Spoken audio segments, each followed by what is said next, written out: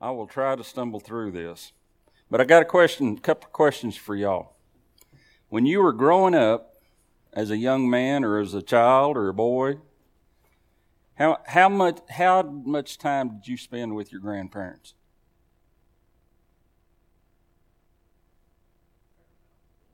Fair amount? A bunch? Weeks? Years?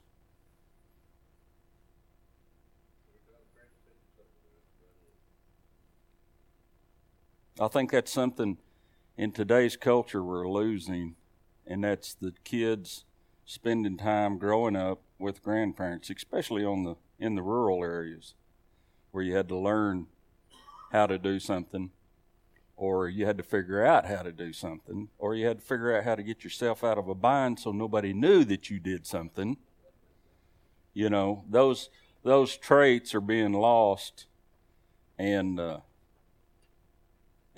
Caleb and I talk about this stuff quite often. You know, this millennial generation, or whatever you want to call them, snowflakes. Now, wait a minute, he may jump you over that one, but they're not being taught a lot of the stuff that my generation was taught. And I'm always curious how many men are, I'd even love to do just surveys and just see how many younger men and 20s and 30s and 40s and 50-year-olds spent time with their grandparents growing up and learning how to work, how to do stuff, how to be respectful, got drugged to church and all those kinds of things. It's just always interesting because, you know, what I think a whole lot of we're missing in America today is fathers aren't being fathers to their children. That's the number one thing. But children don't have mentors. They don't have leaders to look up to that take them by the hand. You know, when my kids were growing up, I hauled so many boys around, it was unreal. And then after they left, well, it was a habit. I just kept hauling boys around up until we moved over here, and then I didn't know any boys. So, you know, I hauled them with me to the farm, and we did things, and they rode calves and just all those fun things. And I still hear from all them boys. I still hear things from them and checking on Kay and I. And that's just part of mentoring people and teaching them what you know. And that's one of the things we're called to be, is leaders and mentors and even mentees, being taught by somebody. So that's what I'm going to talk about. And I want to, do you think you're a leader or a mentor? Because most people don't, but mentors come in all shapes, sizes, colors, male, female. And believe it or not, we're all designed to be leaders, to be teachers. And some lead many, and some lead a few. And that's all right. But we're leading someone. There's always someone watching us from over yonder or over there. You know, we lead our wives, we lead our children, our friends, business associates, or maybe even a corporation. And you won't believe this, but at one time I made decisions for a huge corporation. I mean, the things I did, they duplicated around the world. So, you know, it's amazing what influence you can have or do have, and you don't even realize it. You know, some of you may even lead a congregation. So, some do it for the glory and the prestige, maybe the money, or because it's the right thing to do. And there are many, many reasons why we lead or we mentor or we teach. But my reason, this is why I do it, it gives me an opportunity to serve the Lord. Because you always have time to slip in some truth, or you just walk the truth while you're mentoring or leading. And you know, I didn't really get saved until I was 44 years old. Now, I say really get saved because I got baptized as a 12-year-old boy in the Methodist church and did all that stuff and knew who Jesus was. But at 44, I realized I'd never loved him, and I'd certainly never spent time with him, and I had never served him. And I had 2 kids at that time. And All I did was I did like my dad did. You know, you want to go to church? Tell your mama. And that's what my dad did. So, but in July of 1998, 5 months after our son Wesley had been killed in a wreck, it was at that time that I fell in love with Jesus. And that weekend, I figured out that back in September, our God, my Lord, had started preparing me for our son's death, which was in February. And I didn't know that. I didn't know what was going on. I just knew I was having some good times. But that's what he was doing. He was preparing me for that and laying it all out so that I could survive losing a child. And it wasn't any fun. But Jesus became the one thing that would give me some comfort while trying to deal with this. Because it's tough. I mean, Audie knows, and I don't know if any of the other of you have lost a child. But it's tough. And it doesn't matter if they're a newborn or they hadn't even been born, or if they're 40 years old.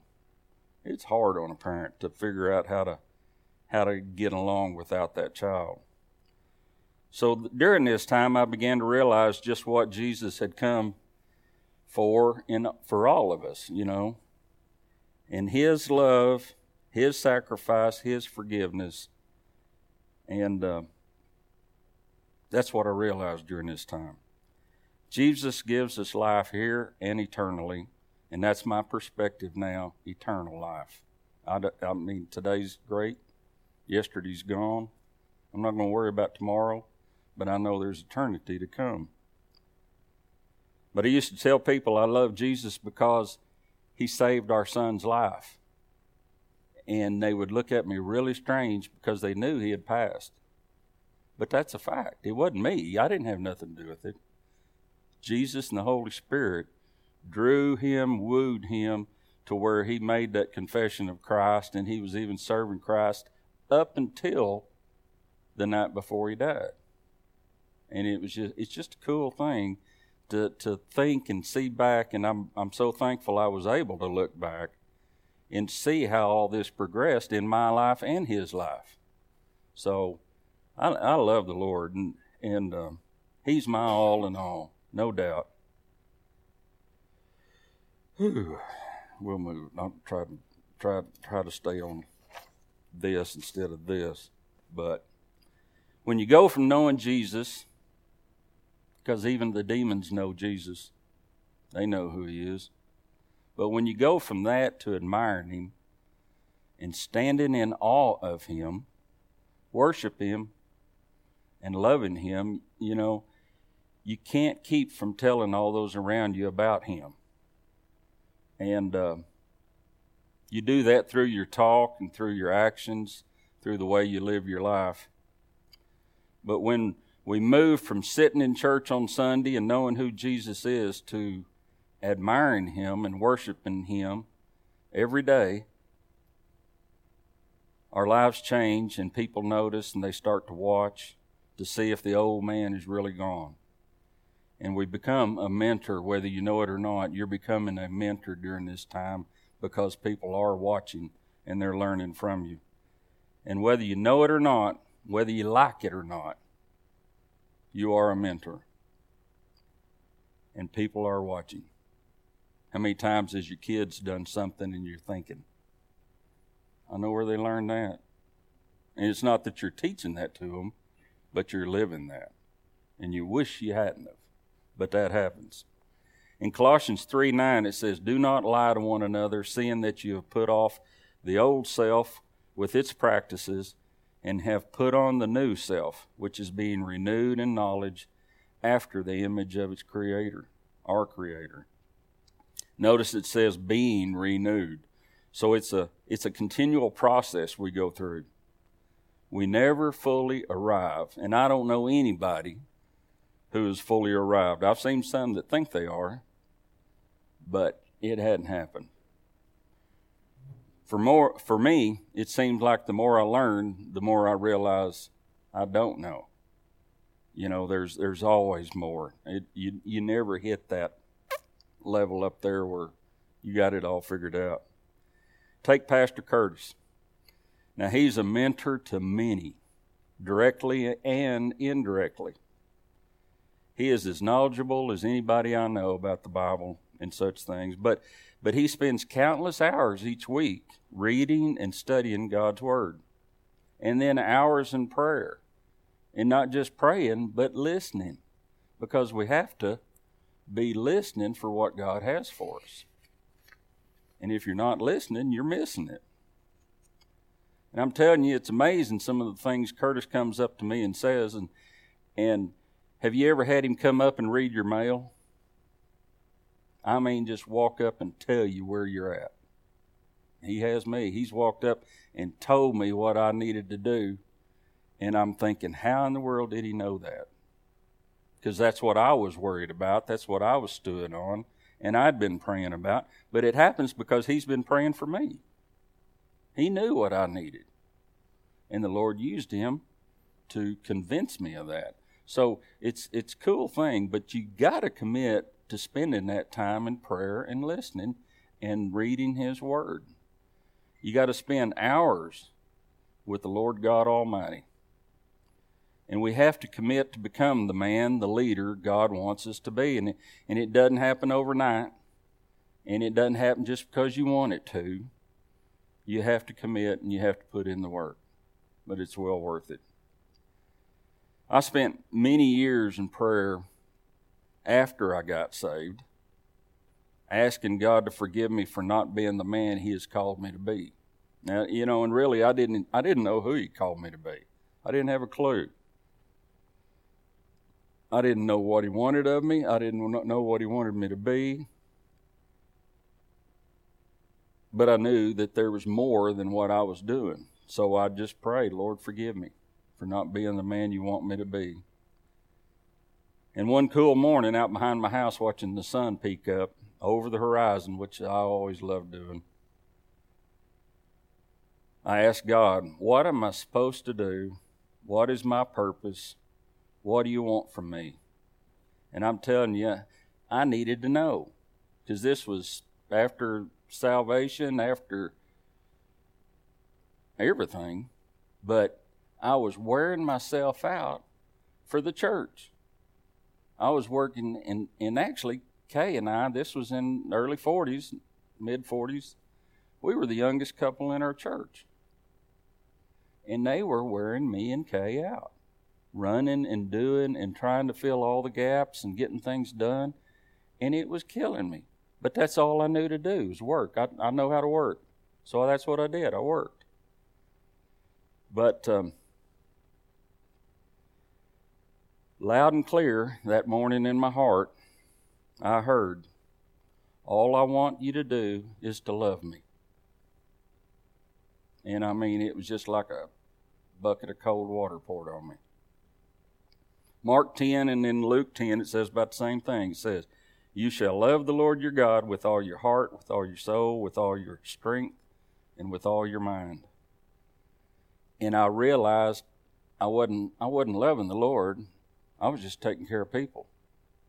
I was taking care of the administrative duties at the church. I was doing all the maintenance work at the church. I was helping this widow lady and that widow lady, which is good, but what time was I spending with the Lord? And I wasn't. Just plain and simple. After this, my prayers changed when I realized all this. Where I used to say, forgive me for not being the man you want me to be, I now say, Lord, help me to be the man you want me to be. Help me know you more, to seek you more, and to love you more. See, do you notice the difference there? I went from condemnation to hope. Because I beat myself up all the time because I knew there was more than what I was doing, but I didn't know what it was. And I was just wearing myself out. But in Psalm 71:14 says, but I will hope continually, and I will praise you yet more and more. And then in 145 says, I will extol you, my God, O King, and I will bless your name forever and ever. Every day I will bless you, and I will praise your name forever and ever, and great is the Lord, and greatly to be praised, and his greatness is unsearchable. My heart changed by praying prayers like this. Did a complete change. And I learned to pray from being with men like Curtis. Now, I didn't know Curtis back then, but the men around me were prayers. And in fact, one day a week in our church at that time, we changed churches and was going to non-denominational. And the men met one night a week, and it was a smaller church than this is right here now. And we'd have 50 or 60 men, sometimes more, come and pray on a weekday night. And man, I saw men healed. I saw repentance. I saw forgiveness. And we would worship and pray. And I mean, there were some mighty prayers lifted up. There were mighty prayer warriors. And that's part of the sword there. We're warriors. We're called to be warriors for God. And that's what we were in that church and that congregation. These men fought for each other and their wives. Through prayer, they did the spiritual battles. They didn't just provide. We did the spiritual battles. And you can't neglect that stuff. Leaders are worshipers, and worshipers had a big part of my change. And it's during this time that my worship changed, actually, from being thankful when I sang or beller to full-blown admiration of Jesus. I mean, I stand in awe of him when I worship. It just blows me away.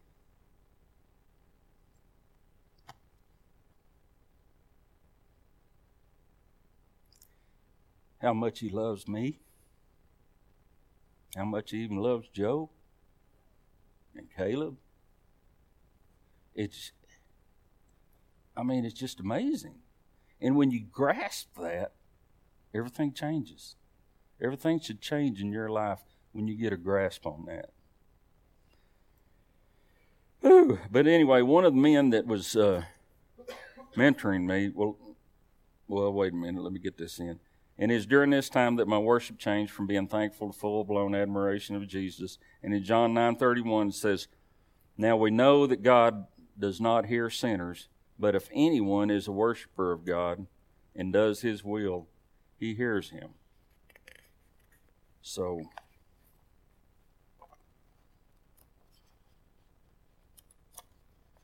as you get old, your fingers don't work. But all the men who started to mentor me in that church were worshipers. If you look at the staff at this church, they're all worshipers. They're people that get involved in worship. But one of these men asked me ask me what music I listened to, and I listened to the old cowboy music, the old campfire stuff, and very little country, and I didn't listen to nothing else. I wasn't a big music guy. But he asked me to start listening to Christian music only. I know if you listen to K-Love, they got their 30-day challenge, they call it. And they ask you just to put it on K-Love and listen for 30 days and see if it doesn't change your heart a little bit. But I started to do that. And my heart changed some more. And that's part of that following in love with Christ. But after all this guy that told me about this, he's one of the men I looked up to and wanted what he had. You should all live your life like people that look at you want what you have. Every time you spend time with somebody, when you walk away from them, you should be leaving them better than when you found them. And you do that by speaking truth into them, by being a leader, being a mentor to them when you can. And some people are come and go, and that works out okay. But if you look back in the Old Testament, a lot of the battles were led by the praise and worship band. They were out front marching into battle. Walking around the walls of Jericho, the band was there. Worship is a really big part. We worship before we hear God's word. That's to invoke the Holy Spirit in and get him fired up in you. And, we don't have to call down the Holy Spirit. He lives here. You have to let him out. You don't have to bring him in. He's already here. Let him out in your worship. I remember the first time I saw guys raise their hands, and I'm like, what in the world are they doing? Day and a half later, here I was. I got it.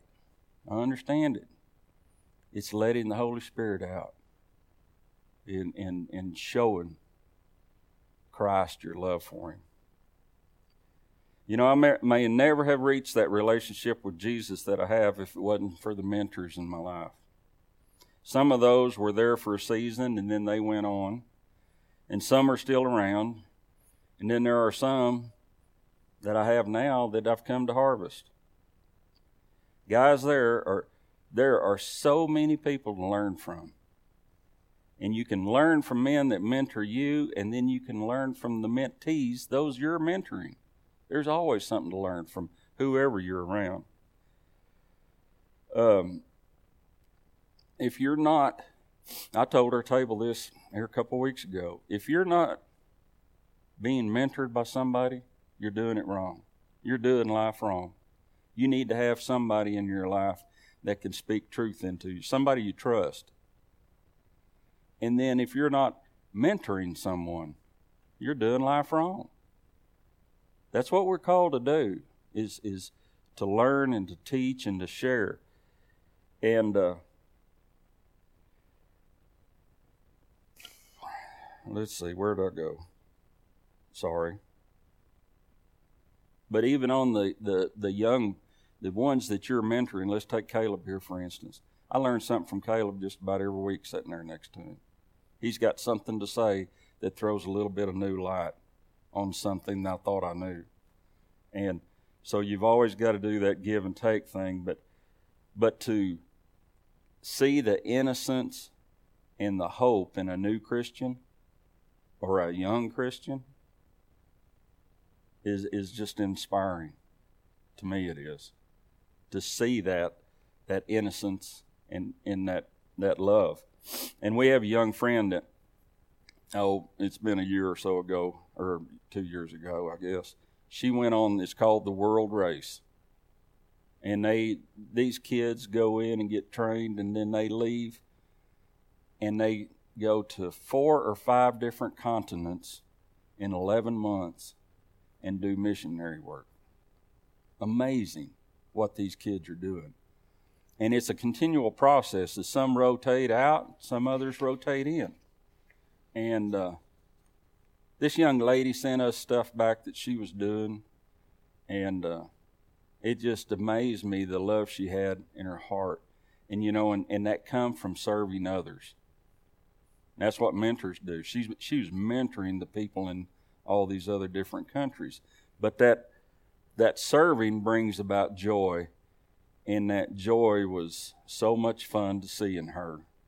And when they got back from that trip, being gone 11 months, and I think she was in Eastern Europe the last 3 months, they spent 2 or 3 weeks back at the home base here in the United States, I don't know what you call it, de-Christianizing them or something. But all the work they did overseas, they come back here and it's like everybody's too busy. Everybody's got stuff going on. They couldn't minister to anybody because of the pace, and everybody's got everything. Everybody just goes buys it.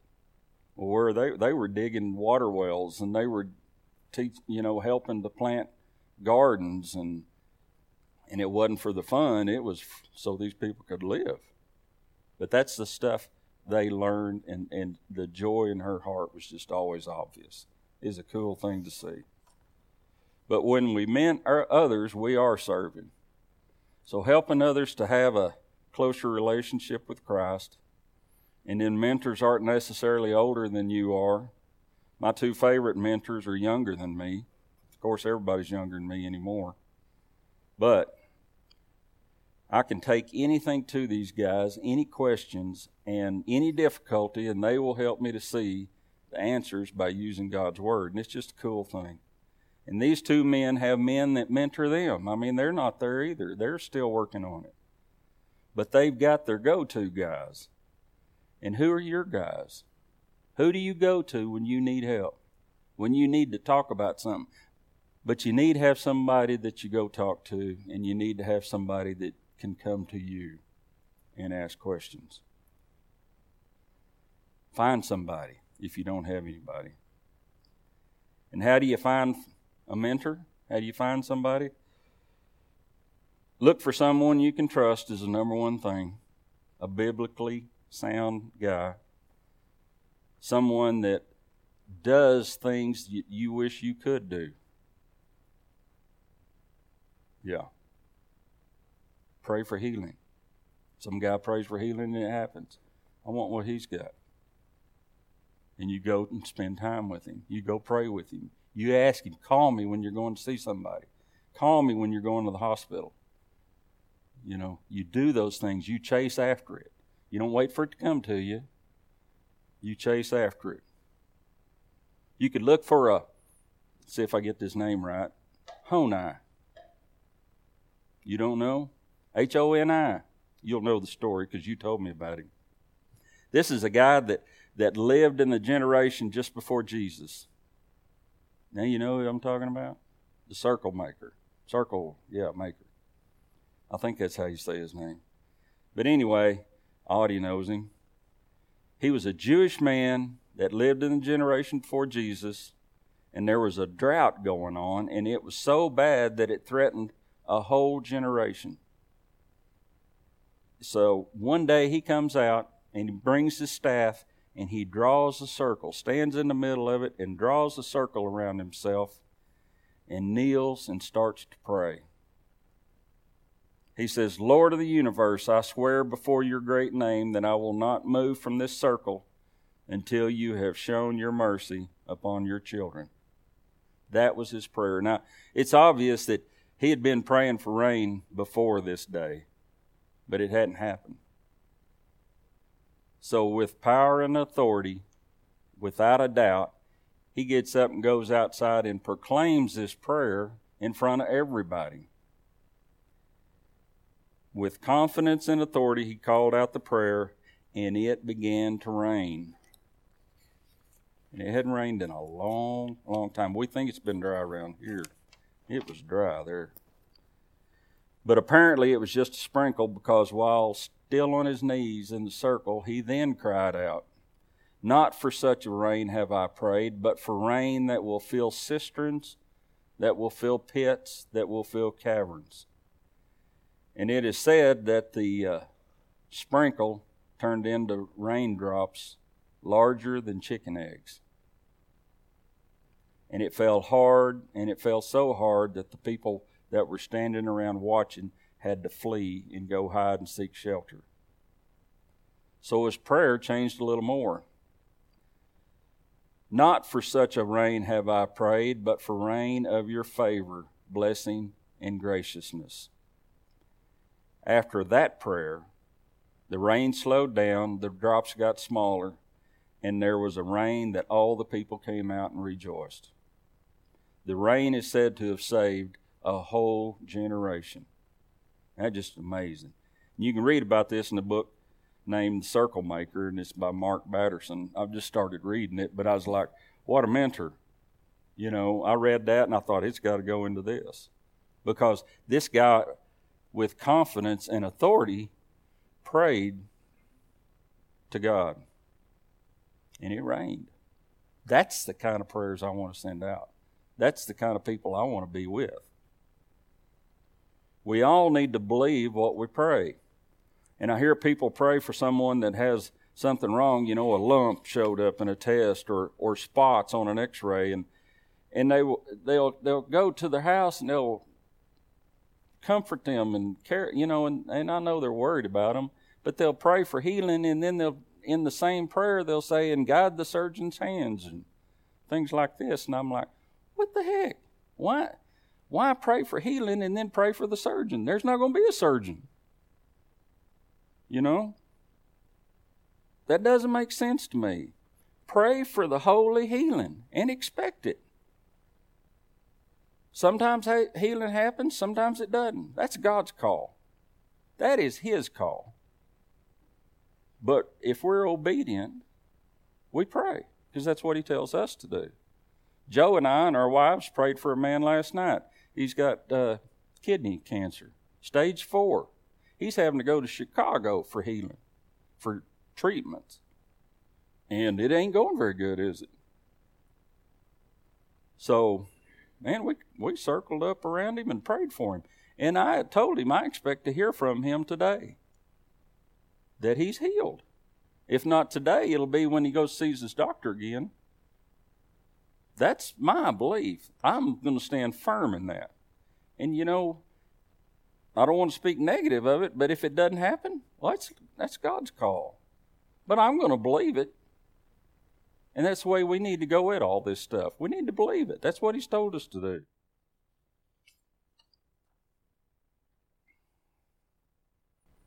Honi prayed for rain and wasn't going to accept anything less than a gracious rain. And if you want to see prayers answered, find someone who prays and expects answered prayers. The Bible is full of mentors and mentees. Moses and Joshua, look how many years Joshua followed him around. A long time. Then we have Paul, who mentored Silas and Timothy and Mark and Barnabas and Mark. And each one of these men took with them other men and women that we don't know the names of. And they were called in the Bible His helpers. But their helpers were being mentored. That's what they were doing. Yeah, they may have been helping, but they were being mentored along the way. And if you don't think you need someone to help, sorry, I'm going long. I was worried about this lasting 20 minutes. When you think you don't need someone, and you think about it this way, the only one who never needed any helpers had 12 of them. Jesus found pleasure in teaching those 12 to love what He loved and loved who He loved. And of course, the mentoring wasn't just for the 12. He talked to thousands, and then the thousands talked to thousands, and see how it works and see where we are today. So God doesn't bless you with gifts or talents or wisdom so that you can hoard it, save it for yourself. He gives so that you can give.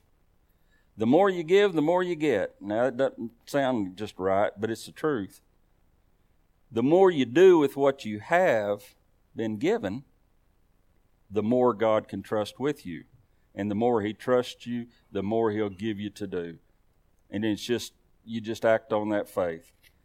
And take the lesson of the ruler that gave the 3 men the talents to do what they can. And the one had the good return. He doubled his money. The ruler gave him cities to rule. The one that had the 3 and doubled that, he gave him other cities to rule. And then the one that hoarded it, put it away for safekeeping, he took it away from him. And this is what it says in Matthew 25. So take the talent from him and give it to him who has the 10 talents. For to everyone who has more be given, and he will have an abundance. But from the one who has not, even what he has, take even what he has away. And cast the worthless servant into the outer darkness. In that place there will be weeping and gnashing of teeth. Guys, we are not just talking about money. We're talking about life. We're talking about wisdom, knowledge, discernment, teaching. Actually, we are also talking about welding, carpentry, accounting, farming, parenting, all these things. The list goes on. And whatever you do, you should be teaching someone else how to do it and slip in some faith and truth while along the way. What do you love that's worth teaching others? Have you got anything?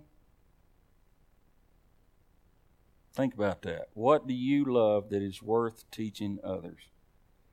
Jesus came to give us a relationship with God. And let's change that just a little bit. Jesus came to give us his relationship with God. I think that's a truer statement. That's what we have worth teaching others. That's it. So I'll hush now. Lord, we just thank you for this day. We thank you for these men that got up and come down here. Lord, it's a struggle for some to get up at this time of the morning. So bless them today and comfort them and teach them today, Holy Spirit. Rise up in them and show them your truths and show them the opportunities to serve you. And watch over Curtis and family and keep them safe and give them rest, complete and total. In Christ's holy name, amen.